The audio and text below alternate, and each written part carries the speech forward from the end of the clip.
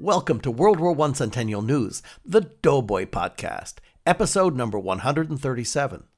The Doughboy Podcast is about what happened 100 years ago, during and after the war that changed the world. And it's not only about then, it's also about now. How World War I is still present in our daily lives in countless ways. But most important, the podcast is about why and how we'll never let the awareness of World War I fall back into the mists of obscurity. So join us as we explore the many facets of World War I, both then and now. This week on the show, for 100 years ago, we're going to explore the headlines in the papers of the last week of August in 1919. But instead of focusing on the main headlines, we're going deeper into the papers for an insight into what was on people's minds and interests 100 years ago in the aftermath of the war. We have our second installment of our new feature, Born in the Month of, where you'll meet some famous, some notorious, and some interesting people born in the month of August and learn their connection to or service in World War I. For Remembering Veterans, we have a great interview with Fernando Rivero and Lester Propst from American Legion Post number 43, a post that has taken its unique location, community, and heritage and has leveraged those to revitalize and reinvigorate the post, its membership, its standing in the community, and its revenue-generating ability. It's a really great story.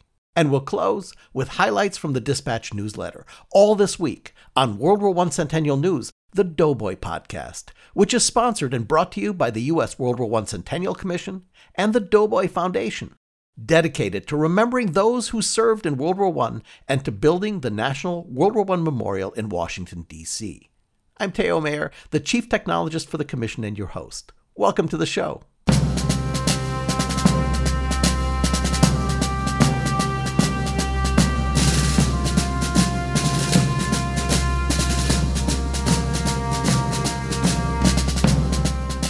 As we mentioned at the top of the show, this week we're going to do something we haven't done in a while. We're going back 100 years to the last week of August 1919, and we're going to explore the stories found in the newspaper. But we've decided to change it up a little. We're not going to explore the front page headlines above the fold, where the generally obvious news about labor unrest and congressional debate about the peace agreement and the League of Nations is going on. Instead, we're looking at stories a few pages in to get some insight into the mood and the interests in our nation during the aftermath of World War I. So with that, let's jump into our Centennial Time Machine and go back to the last week of August 1919.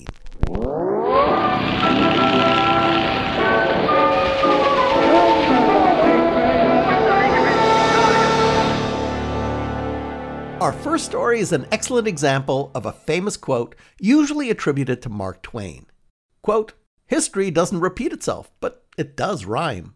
As it would a century later, when certain calls for testimony before Congress is met with resistance or refusal, as illustrated in the headlines of our first story. From the pages of the New York Times. Dateline, August 31, 1919. Headline, Pershing rejects call to testify, too busy on last days in Paris to meet Congress War Expenditure Committee, accused of contempt.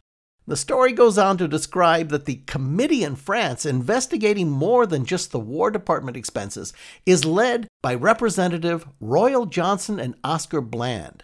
They want to interview Pershing on court-martial procedures, the possible abuse of American military prisoners, and other irregularities, as well as expenditures. An official statement from the committee said, quote, "It is regrettable that there should even be the appearance of conflict between military and civilian authority at this time, when the world should become normal and be governed not by armies or individuals, but by law. The congressmen vow that Pershing will testify before Congress when they're back in the United States." That hearing won't get underway until 1920. Ironically, while one congressional committee is declaring Pershing in contempt, another is bestowing upon him the honor of General for Life and planning a celebration in the halls of the Capitol for him when he gets home. Oh my. As explored on a recent podcast, this is the era when American philanthropy defines itself, and one of the largest foundations that came to be was that of Andrew Carnegie, who intended to give away all of his money before he died, which happened this month on August 11th. As per the headlines this week in 1919, he doesn't quite make it and misses it by just about $30 million. Again, from the New York Times. Dateline, August 30, 1919. Headline, Carnegie Estate at time of death about $30 million. Had already made total philanthropic gifts, including bequests, estimated at over $370 million. Will of remainder probated yesterday. Distributes $10 million to friends and philanthropies. Residue to public use. Just 2 weeks after his death on August 11th, Andrew Carnegie's will is probated with a few surprises, like $10,000 a year for the widows of Presidents Theodore Roosevelt and Grover Cleveland, and the same amount to various public figures, both in the U.S., such as former President William Howard Taft, and also to foreigners, such as Britain's Prime Minister David Lloyd George. Although fascinating, there's no reason given for these bequests. The bulk of his remaining estate, some $20 million, is to go to the Carnegie Foundation, thus following through on his earlier goal of giving it all away. Now, way in the paper, on page 6 of the August 26th edition of the New York Times, is a feel-good story. Dateline, August 26, 1919. Headline, Girl ordered shot arrives here safe. Marie Gambier, who smashed German wireless plant, is to become an American. Wears her awarded French War Cross, the Croix de Guerre. Now, the overall story is a relatively routine tale of passengers arriving in New York on the ocean liner Lorraine. But buried in the story, we learn of 21-year-old Marie, whose life has been anything but routine. She's a Belgian orphan who hid from German soldiers early in the war, learned of a German radio transmitter, and set out to smash it. Marie was captured by the Germans only to be rescued by Canadian troops while she was being transported to her execution. That brave young woman served with the Canadians as a nurse until the armistice, even being injured at Ypres. Now she faces a new and very different life as she's been adopted by a woman in Los Angeles. Hey, Netflix, Hollywood, Amazon, are you paying attention here? It's summer, and that means baseball. In 1919, a headline from the August 29th New York Times sets up a nearly 100-year-long baseball legend. You see, last year, the Boston Red Sox won their 5th World Series title and are clearly one of the most successful professional baseball franchises in history. So fans are definitely fascinated when the headline on August 29th in the Atlanta Constitution newspaper reads, Record price is offered for Babe Ruth. New York Yankees make bid of $75,000 plus 2 players in trade for the Tarzan of baseball.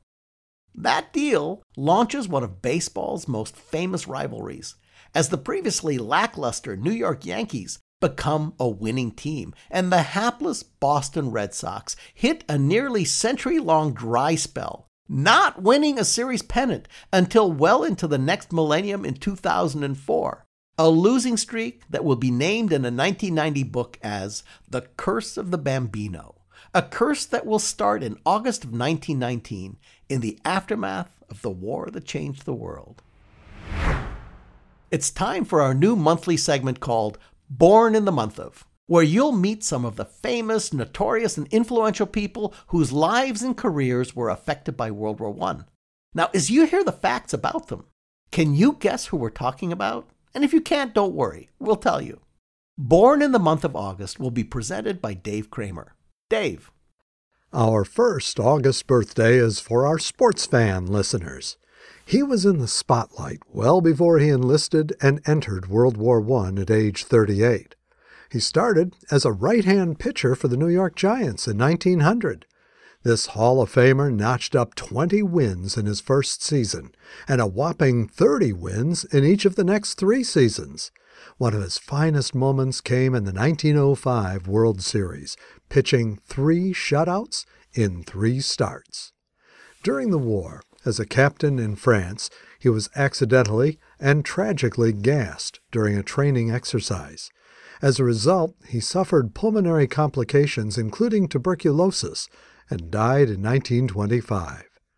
He was posthumously elected to the National Baseball Hall of Fame in its very first class in 1936. His name was Christy Mathewson. Our next August birthday gained his fame as a result of family connection and personal talent. Born in 1880 in the Windy City, he spent his early years dabbling in Chicago politics. In 1909, he joined a newspaper owned by his mother's family. He quickly rose to become the paper's president by 1911. He introduced plenty of innovations to this famous trend-setting daily, including color printing. As an activist editor, he fought hard for freedom of the press and against prohibition, the New Deal, and interventionism. In spite of his opposition to interventionism, after America entered World War I, he joined the Army and was assigned to General Pershing's staff. Eventually, he received a combat assignment with the 5th Field Artillery. He retired from the Army as a colonel and returned to his family's paper, where he remained its president until his death in 1955. What was the paper? It was the Chicago Tribune. Who was the man? He was Robert R. McCormick. Our next August birthday lived a very colorful life, and as a woman gained a lot of notoriety for her actions during World War I. Born in the Netherlands, abandoned by a father as a young girl, she then lost her mother when she was only a teen. While preparing to become a kindergarten teacher, she answered an ad placed by a Dutch officer seeking a wife to join him in the Dutch East Indies. She went. They married. It didn't work out. She left. Returning to Europe, she considered teaching, but instead decided to go to Paris and become an exotic dancer and entertainer. During World War I, she was approached by both Germany and France to become a spy. Rumor has it that she said yes to both. Even though very controversial, she was tried and executed by the French in October 1917. Her name was Marguerite MacLeod, but she was notoriously known as Mata Hari. Our final born in August is a U.S. president who did not serve in the military during World War I, but served nevertheless. Born to Quakers in Iowa, he gained wealth early in life as a mining engineer and businessman. When World War I broke out, he was in Europe and helped organize the evacuation of 120,000 Americans trapped there. That was just the beginning. He used his own funds and raised more from wealthy friends to buy and ship food to starving Belgian children. Impressed, President Wilson tapped him to run the U.S. Food Administration, ensuring that Allied troops didn't go hungry. He also served as Secretary of Commerce. He ran for president and took office in 1929. With that background, it's ironic that this 31st President of the United States served during our own nation's starving times under the weight of the Great Depression. His name was Herbert Hoover. And with that, let's fast forward into the present with World War I Centennial News now.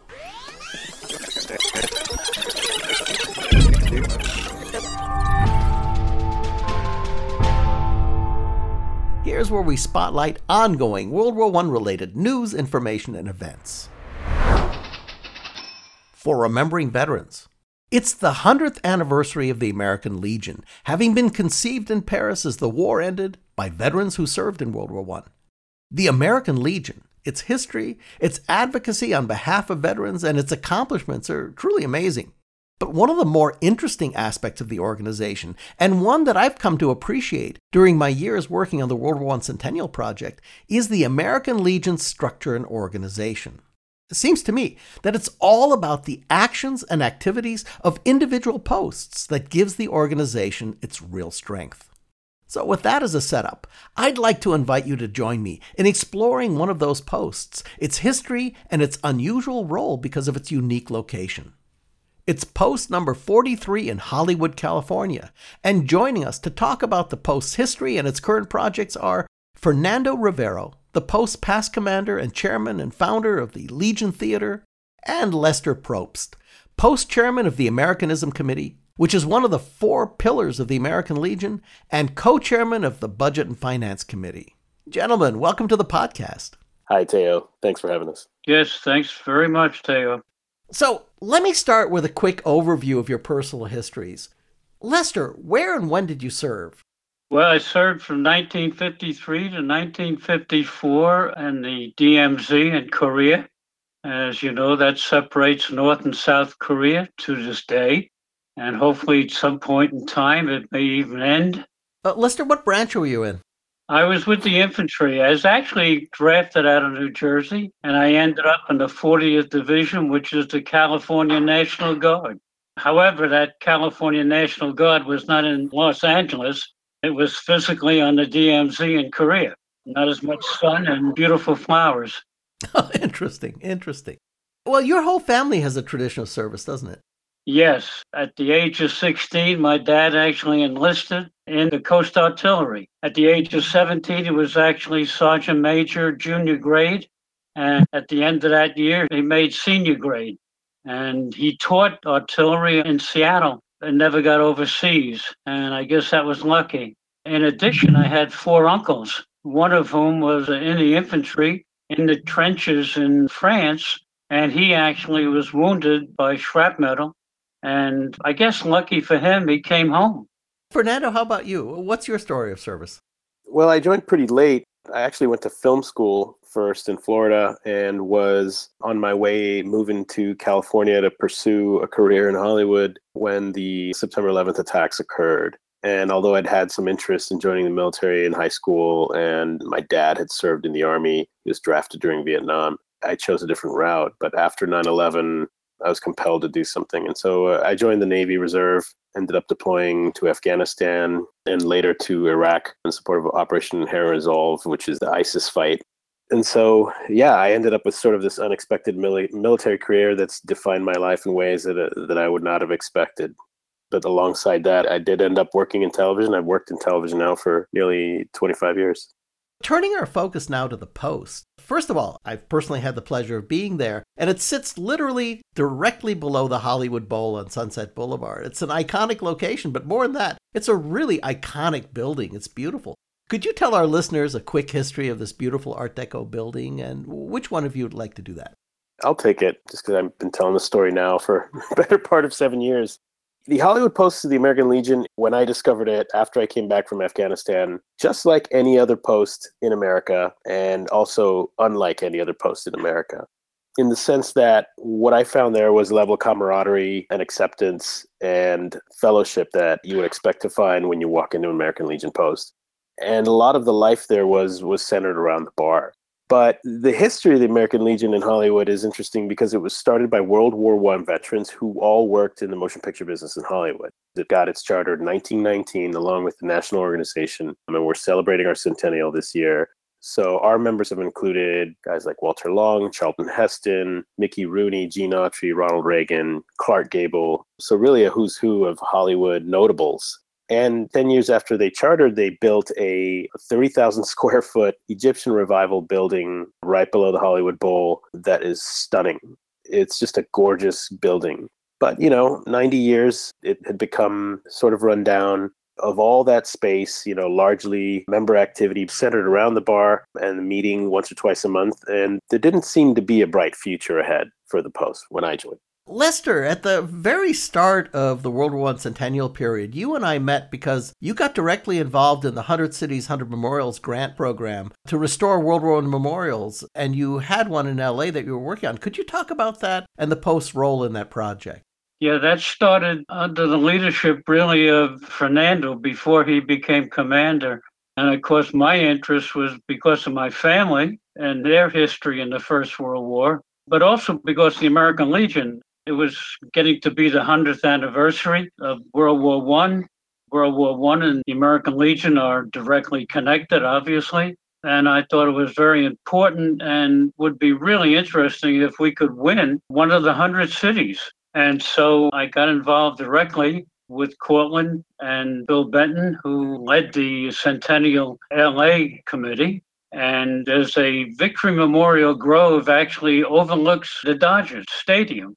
And as you turn around in 360 degrees, you're actually looking at the Hollywood sign. You're looking at downtown Hollywood. It's a beautiful spot. And unfortunately, it had been run down. Graffiti was all over the place. And we managed to get the LA Parks Commission involved. We got the El Pueblo Park Association involved. We just got all of LA involved, and especially Elysian Park. And we restored that memorial, and it's beautiful today. And there are actually poppies and other native plants growing. The Park Commission takes care of watering. And every year, especially on Flag Day, which occurs in June every year, we're there replanting, restoring, if you will, and making sure that this memorial lives on.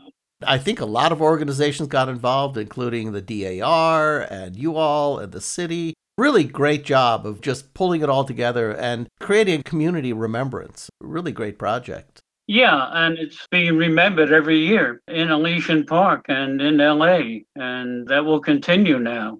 Well, Fernando, you're the chairman and founder of the Legion Theater Project. When I toured the facility when I came out, I think it was 2014 or 2015, you were waving your arms around and talking about this project and, what it was going to be. And now that it's complete, and it's pretty amazing, congratulations. Can you tell our audience about the project and its inauguration? Yeah, we've come a long way. It's really hard to believe. Yeah, a few years ago, much like the American Legion in general was seeing a decline in membership, preserving this as a place where we could continue to grow our membership and really have that community and that camaraderie was important. Because our clubhouse was built by veterans who worked in the motion picture business, it seemed natural that they would build it with a movie theater in it. And so they did. It was where they held their meetings. It was kind of a multi-purpose auditorium, but it had a projection booth. Back in the 30s, they had gotten the studios to donate film projectors where they would show movies in addition to have all kinds of other activities. We were trying to grow our membership, and we were trying to find ways to use the amazing building, not just to save it, but to generate some activity and revenue and be something in the community because it was really falling apart. We looked around and said, well, we have a theater. We should really see if we can have a movie theater. And one of the things about LA is that we always have movie premieres here, and there's always some sort of big event going on. We said, we have this crazy venue right in the middle of Hollywood that nobody knows about. And so we set out in 2014 to determine the feasibility of having a movie theater and how we would use that to rent it out, but also to be kind of a flagship premier event space that was state of the art, that we could be that place where we could have events that centered around the military, national defense, Veterans Affairs, so that we could have almost like a convention center or a venue to have these conversations and to have events. And so one of the very first things that we did there was to have the World War I Centennial Film Festival. When we started this project, I had just gotten married. I didn't have any children. We just finished the theater project. I now have 2 kids, and one of them got to see his first film in a movie theater in our theater at the American Legion, which was amazing for me. And it was Sergeant Stubby, which is a really wonderful animated film about the legendary Sergeant Stubby. Not only do we do digital, but we can also do 35 and 70 millimeter film, which is kind of a big deal here. It's becoming a niche thing. It's almost like being able to listen to music on vinyl records. And some of the most elite filmmakers like Christopher Nolan and Quentin Tarantino, Steven Spielberg are great promoters of traditional film exhibition. And so we also have this mission of being involved in film preservation and being able to exhibit it. So the anniversary of D-Day that just passed, we had a special screening. We borrowed a print from 20th Century Fox of The Longest Day, Daryl Zanuck's epic production of D-Day. And we had in the audience a number of new enlistees into the Army who had just been sworn in, along with World War II veterans, including Normandy D-Day veterans in the audience. And that was just a really amazing event. We also did a partnered screening for the community along with the UCLA Film and Television Archive in partnership with Warner Brothers. And we showed Peter Jackson's They Shall Not Grow Old, which is the World War I documentary where they restored all the footage. And if you haven't seen it, it's really amazing. So for me, I feel like we accomplished the mission, not only of restoring a beautiful building, keeping it current, opening it to the community, having something that can generate revenue for our post so that we can continue to do our programs and have sort of financial survival, but also have this thriving and living cultural center where we can share our stories with the community. We can honor veterans. We can do it in a very classy way. Being in Hollywood, we have a unique opportunity as the culture factory here to educate and influence the Hollywood community who are out there writing movies and making television shows, and give them an opportunity to have a touch point with our community and say, you know, come and learn about World War I or come and interact with our veterans. And we're not all just sort of victims of PTSD. Like, we are restoring historic buildings. We are a powerful cultural force in the community. We're a significant player in the cultural landscape here. I want to just put an addendum to what Fernando was talking about. He alluded to the bar, both past and present. I think the theater and all the other activities that we've been involved with and continue to be involved with is taking emphasis away from the bar. We go there because it's vibrant and because it's exciting and because the members are vibrant and exciting. Maybe because I'm 86 years old and I have 7 children, 9 grandchildren, and 2 great-grandchildren. What I want to say is that it's kept me young in mind, if not in body.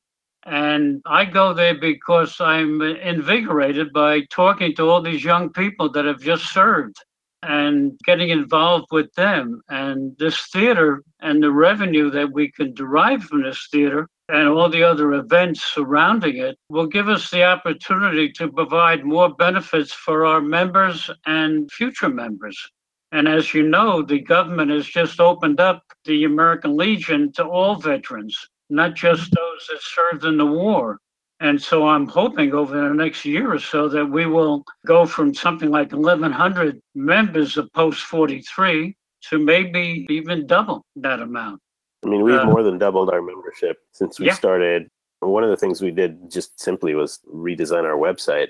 But we set a goal back in 2013 that we would, by 2019, double our membership.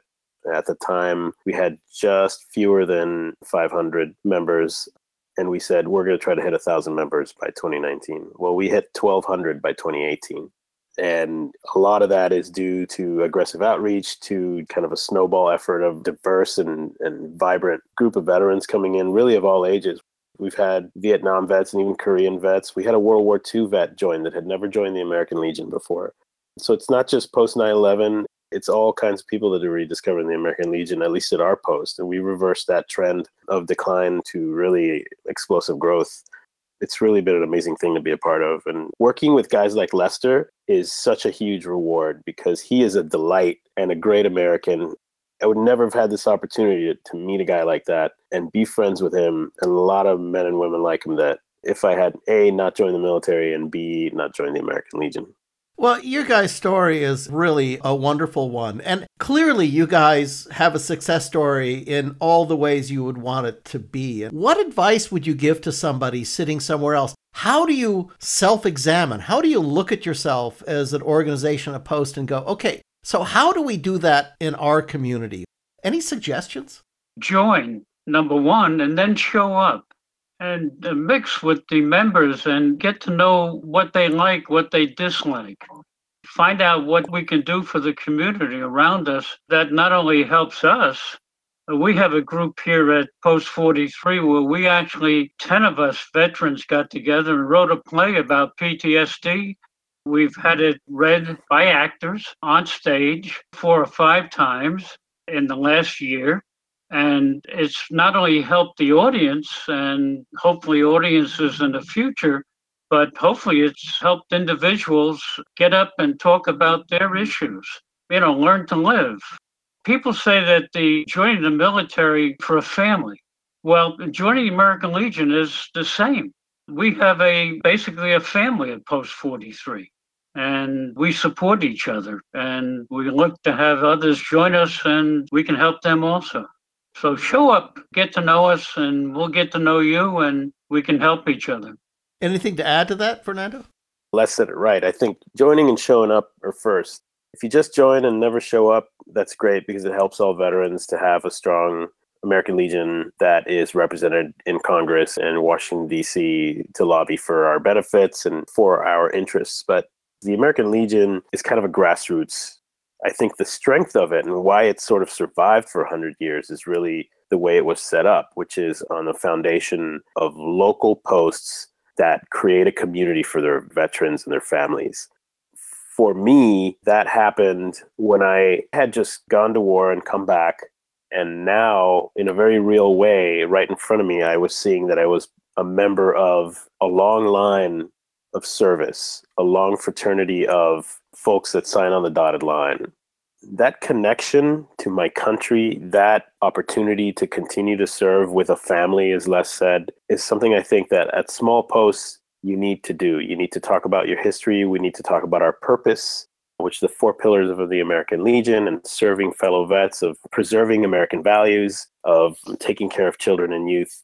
Getting back to those principles and creating community. Being welcoming is important. And each post is going to find, in sort of the tactical ways, what is their thing for their community. If you're in a community where grilling outside or doing, outdoor activities is important, then that's what gets you guys together. That's great. If you're in an urban area where arts, entertainment, or culture is what that membership in that local area wants, you'll figure that out. But what binds everybody together, and the reason people show up, I think, is that community and that sense of history and really being in touch with that past. You guys are doing a great job. Congratulations. Thank you, sir. We really appreciate you reaching out to us and helping us tell our story. It's validating for me after the years of hard work that we've all put into this to see that it's being well received. So thank you. Yeah, I want to thank you also, Teo, and I want to invite you back down and take a look at what we've done. Yeah, come and see us. It's fantastic. Guys, thank you so much. Thank you, Teo. You're welcome. And thanks to Julianne and the crew. Appreciate you guys. Fernando Rivero is the post past commander, as well as the chairman and founder of the Legion Theater, and Lester Probst, post chairman of the Americanism Committee, which is one of the 4 pillars of the American Legion, and co-chairman of the Budget and Finance Committee. We have links for you to the post in the podcast notes.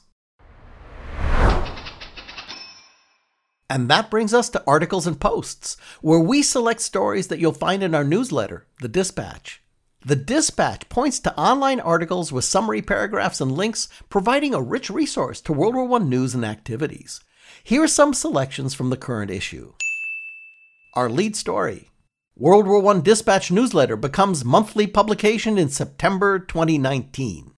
Beginning in September, the weekly World War I Dispatch newsletter will transition to a once-a-month publication format.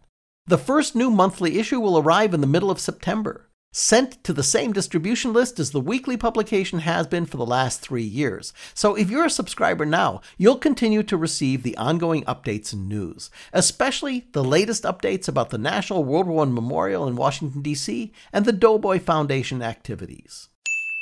A hero of the Great War, North Carolina agriculture and tech instructor Robert Campbell. At North Carolina Agriculture and Tech, like most universities, the buildings are named for people who played important roles on the campus. The original main building is named after a past university president. So too are the library, the current administration building, and 4 academic buildings. And then there's Campbell Hall, home to the school's ROTC program since 1955. The building's namesake, Robert Campbell, served in World War I. But that's only the beginning of this amazing story. Read more about how Campbell was, quote, the definition of an officer and a gentleman, unquote, and an inspiration to many with his life and service. Middleborough, Massachusetts Town Square renamed to keep promise to World War I soldier. That somewhat disorienting five-way intersection, located at the top of Center Street in downtown Middleborough, Massachusetts, known locally as Everett Square, is going to be redesignated in 2020. Everett Square is going to be renamed, or better yet, reestablished as John F. Glass Jr. Square, as it was always supposed to be. Read the entire story of how members of the American Legion Post 64 and other local veterans fought a decade-long campaign to have the square rededicated in keeping with a 1929 town meeting vote which established the spot as Glass Square in honor of the last serviceman from Middleborough to be killed in action in World War I. Update: the 100th anniversary Transcontinental Motor Convoy reaches Iowa this week. Retired Army Sergeant Mark Unen drives his restored 1918 Army staff car as the Military Vehicle Preservation Association convoy of historic military vehicles makes its way through northwestern Ohio. Unen noted, quote, 5 of these cars went on the original convoy in 1919, and Eisenhower was on the trip with the Army, so he probably rode in one just like it, unquote. The convoy honoring the 1919 U.S. Army's Transcontinental Motor Convoy reached Iowa this week, heading west towards San Francisco. Read more about the Clinton, Iowa stop and how to track the convoy's position on its way to the West Coast. The definition of a boomtown in World War I. The U.S. government put its own version of the Big Bang Theory into action during 1917 when it established the town of Nitro, West Virginia, to manufacture nitrocellulose, also known as gun cotton because of its explosive characteristics. It was all in support of the war effort in World War I. Read more about how the government wanted the residents and plant employees there to do a bang-up job of supplying explosives to the U.S. Army forces, and also hoped that living and working in Nitro didn't end up being too much of a blast. Oh dear, I did not write this, but it's kind of cute. 2019 marks 101 years since death of pioneering aviator Louis Bennett Jr. August 24th will mark the 101st anniversary of Louis Bennett Jr.'s death during World War I. Bennett Jr. served in the Royal Air Force in the United Kingdom. At the time of his death, Bennett had flown 25 maneuvers against the Germans. Earlier in his career, he'd formed the West Virginia Flying Corps, which was commissioned by then West Virginia Governor Cornwell on July 26, 1917. The U.S. Army, however, refused to accept the Corps, which led Bennett Jr. to enter flight school with the British Royal Air Force in Canada. Read more about Bennett's unfortunate death in combat and how the aviator is now honored by memorials in 3 nations. You can access the full-length version of all these amazing stories and more through the summary paragraphs and links that you'll find in our weekly Dispatch newsletter. It's a short and easy guide to lots of World War I news and information. You can subscribe to this wonderful free guide at ww1cc.org/subscribe, all lowercase, or just follow the link in the podcast notes. And that wraps up episode number 137 of the award-winning World War I Centennial News, the Doughboy Podcast. Thank you for listening. We want to thank our great guests, talented crew, and supporters, including American Legion Hollywood Post 43 members Fernando Rivero and Lester Probst. Thanks to Mac Nelson and Tim Crow, our show editing team. Juliette Kowal, the line producer. Dave Kramer, research and writing, and the narrator for Born in the Month of August. J.L. Michaud for web support, and I'm Teo Mayer, your producer and host.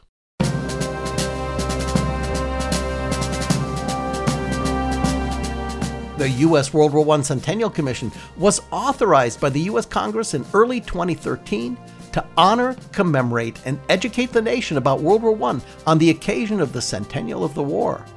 For over a half a decade, the Commission, the commissioners, staff, and our many associates and supporters have labored to inspire a national conversation and awareness about World War I.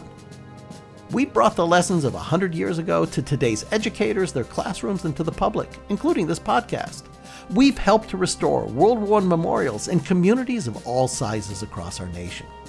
Now, as the Commission's charter to honor, educate, and commemorate the centennial of World War I has been successfully accomplished, the full focus of the Commission is turning to its capstone mission, to build a national World War I memorial in Washington, D.C., that after a century of being MIA in the nation's capital will finally stand in this important international nexus to focus the memory and sacrifice of the men and women who served this nation during those transformative years of World War I. We want to thank the Commission's founding sponsor, the Pritzker Military Museum and Library, as well as the major contribution of the Starr Foundation. We also want to thank our podcast sponsors, the U.S. World War I Centennial Commission and the Doughboy Foundation.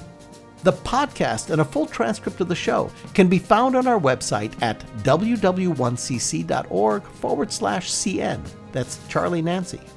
You'll find World War I Centennial News, the Doughboy Podcast, in all the places that you get your podcasts, including iTunes, Google Play, TuneIn, Spotify, Radio On Demand, even on YouTube. You can ask Siri or your smart speaker by saying play WW1 Centennial News Podcast. The Commission's Twitter and Instagram handles are both at WW1CC, and we're on Facebook at WW1 Centennial. Thank you for listening, and don't forget, we need your help to keep the story alive for America. Please contribute to the memorial, which will stand to tell the story for generations to come. Just text the letters WWI or WW1 to the phone number 91999 and make a contribution of any size.